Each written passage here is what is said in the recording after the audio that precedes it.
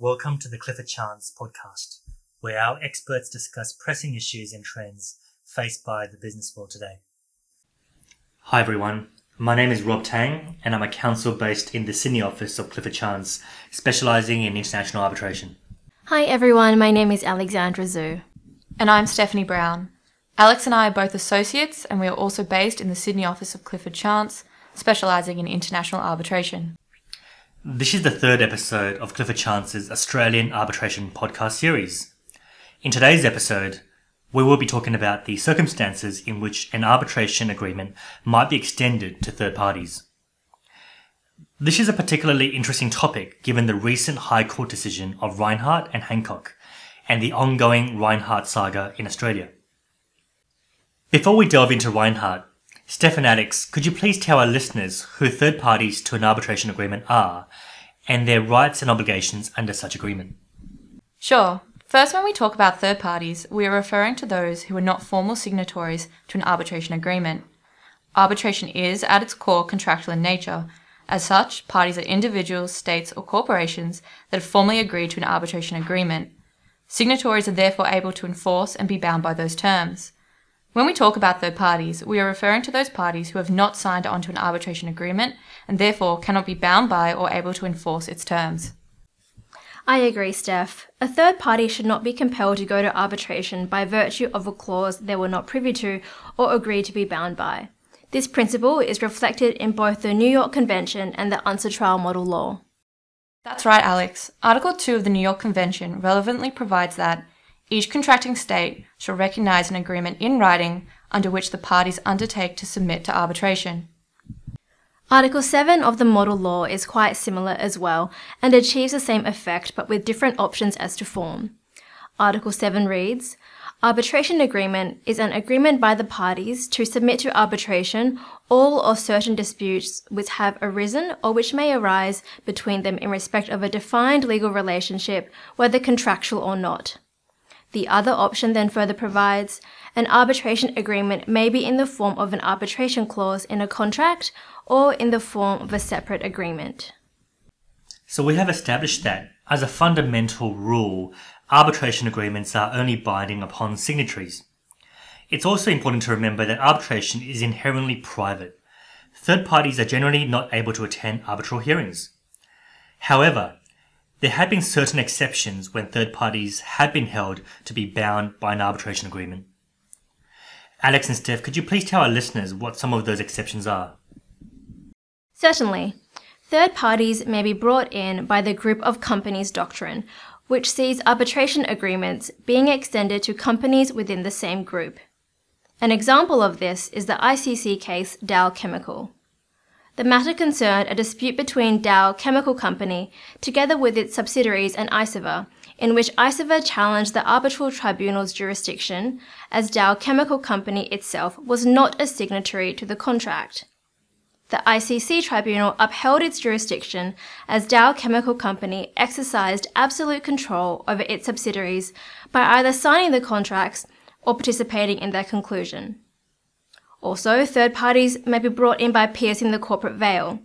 Under Australian law, for example, the courts may disregard a corporation's separate legal identity and impose liability on individual members to prevent a person using a company structure to evade legal duties. Piercing the corporate veil, however, is only used in exceptional circumstances. In addition to the 2 points mentioned by Alex, third parties may be brought in as beneficiaries of rights under a contract through assignment, agency and succession, or by signatories consenting to the joinder of a third party.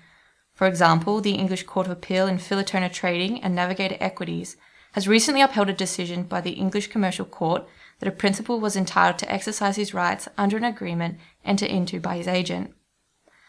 The matter concerned Mr. Chanakan, a Russian businessman whose agent entered into a shareholder agreement in May 2005.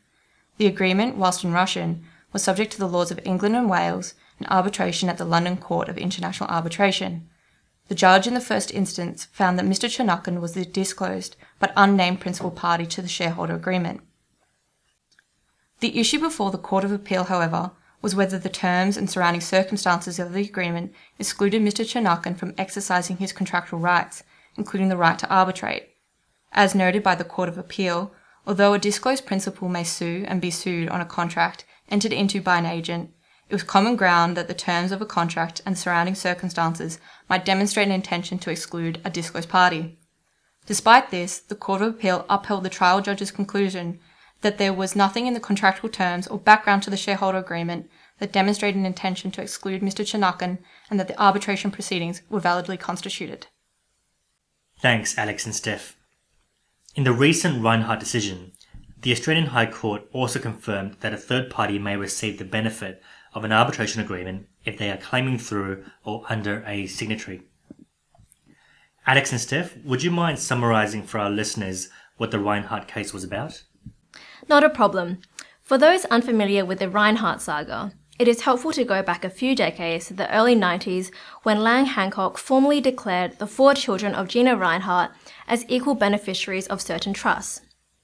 That was significant from a monetary perspective because those trusts had and still have substantial shareholdings in companies within the Hancock Group that own very valuable mining tenements, including the Roy Hill, Hope Downs, and the Mulga Downs tenements. That's right, Alex. Since about the early 2000s, Gina and her children have been in various disputes regarding Gina's actions in her capacity as trustee of those trusts. This included allegations of financial wrongdoings, including with respect to the title of certain mining tenements. Gina and her children then entered into a series of deeds for the general purpose of curbing those allegations. The deeds in question each contained an arbitration agreement, providing that any dispute under the relevant deed were to be resolved by way of confidential arbitration. The interpretation of those arbitration agreements have now been subject to numerous court decisions. The 2019 High Court decision involved proceedings that had been commenced by parties to one of those deeds that we've just discussed. What is relevant for our discussion today is the cross-appeal by 3 companies, who were not parties, that claims brought against them by 2 of Gina's children, Bianca and John, should also be stayed. Those non-parties sought to rely on the releases, acknowledgements, and covenants contained in the relevant deed. This is where the extension of arbitration agreements to third parties is enlivened. It was argued that Hancock Prospecting and Hancock Resources, who were both parties to the arbitration agreements, had received valuable mining tenements as knowing participants in Gina's alleged fraudulent and dishonest conduct. Hancock Prospecting and Hancock Resources allegedly transferred those tenements to third-party companies in breach of trust. This resulted in the third-party companies allegedly holding those tenements as constructive trustees for Bianca and John. The third party's defence to the allegation that they knew the tenements were being transferred to them in breach of a trust relied on whether Hancock Prospecting and Hancock Resources were beneficially entitled to the tenements. They argued they were parties to the arbitration agreement through or under Hancock Prospecting and Hancock Resources. This nexus was sufficient for the majority to hold that the third-party companies were persons claiming through or under Hancock Prospecting and Hancock Resources, and therefore were parties for the purposes of the Commercial Arbitration Act in New South Wales. This was expressly limited to the discrete controversy of the case. Thanks, Steph and Alex. I'm also aware that there was a recent decision from the WA Supreme Court Court of Appeal earlier this year, which highlights the difficulties parties to an arbitration agreement may have in keeping a dispute within the confines of confidential arbitration, where the dispute involves non-parties to the arbitration agreement. Alex and Steph, could you please provide our listeners with the background to this case? This proceeding differs from the earlier court proceedings as it was not commenced by parties to any relevant deed. The plaintiffs, Right Prospecting and DFD Roads, both claimed interest in the Hope Downs tenements, but were not parties to any deed. This means that there were also third parties to the arbitration agreement, but as we will explain shortly, they were further removed as they were considered to be true strangers to that agreement. The relevant aspect of the appeal concerned the trial judge's refusal to stay the whole of the various proceedings commenced by the plaintiffs, allowing those claims to continue while staying the counterclaims between the parties to the arbitration agreement, essentially bifurcating the proceedings. The key issue for the court was whether a dispute involving non-parties could be a matter which is the subject of an arbitration agreement. This is the statutory test under the Western Australian Commercial Arbitration Act for the granting of a mandatory stay. So to determine what the relevant matter is, the court gave consideration to who the parties were, as well as the subject matter of the dispute. As the High Court decision of Reinhardt discussed, Except for those persons falling within the extended definition of party under the Act, only a dispute between the true parties to the arbitration agreement could constitute a relevant matter and therefore necessitate a mandatory stay. Here, the plaintiffs were accepted to not be parties to the arbitration agreement and further, had no basis to claim through or under another party to join themselves to the agreement. They were, for lack of a better word, true strangers. The Court of Appeal did consider the risk of inconsistent decisions and the need to avoid unnecessary duplication and expense of allowing the bifurcation of the proceedings. However, what was important was that the plaintiffs were essentially first in line. They commenced the court proceedings first, and they were considerably more advanced than the arbitration. Further, their claims could not and would not be determined in that forum. This meant that, if the whole proceedings were stayed, the plaintiffs' claims could not be determined. Thank you, Alex and Steph. This case shows that in order to obtain a mandatory stay, you will need to be dealing with the actual parties to the arbitration agreement, or a party who has a sufficient nexus to the agreement such that they could claim through or under a signatory. It will not be possible to obtain a mandatory stay if you are dealing with non-parties who don't meet that nexus and are true strangers. That's right, Rob. Also, the Reinhardt saga highlights the importance of making sure you get your arbitration clause right from the beginning. This means that you will need to consider and apply the ordinary principles of contract interpretation and construction. You will need to think about whether the wording of your arbitration clause is actually limiting its scope. Instead of saying, any dispute arising under this contract, parties should consider any dispute arising out of, relating to, or in connection with this contract. Your arbitration clause should be drafted as broad as possible with respect to the subject matter of the dispute. I agree, Alex, and that's the kind of language that is used by most arbitral institutions.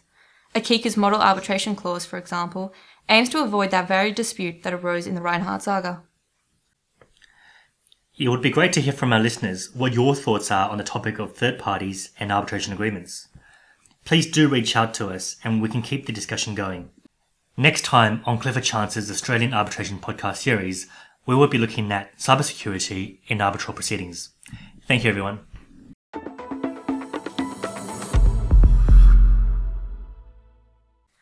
You have been listening to the Clifford Chance podcast. Please subscribe to our podcast by visiting cliffordchance.com and follow us on LinkedIn.